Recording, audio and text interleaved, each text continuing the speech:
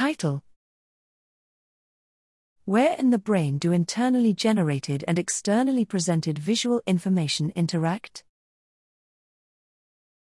Abstract: Conscious experiences normally result from the flow of external input into our sensory systems. However, we can also create conscious percepts independently of sensory stimulation.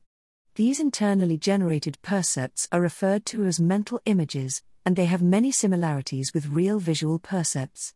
Consequently, mental imagery is often referred to as seeing in the mind's eye. While the neural basis of imagery has been widely studied, the interaction between internal and external sources of visual information has received little interest. Here we examine this question by using fMRI to record brain activity of healthy human volunteers, while they were performing visual imagery that was distracted with a concurrent presentation of a visual stimulus. Multivariate pattern analysis, MVPA, was used to identify the brain basis of this interaction. Visual imagery was reflected in several brain areas in ventral temporal, lateral occipitotemporal, and posterior frontal cortices, with a left hemisphere dominance.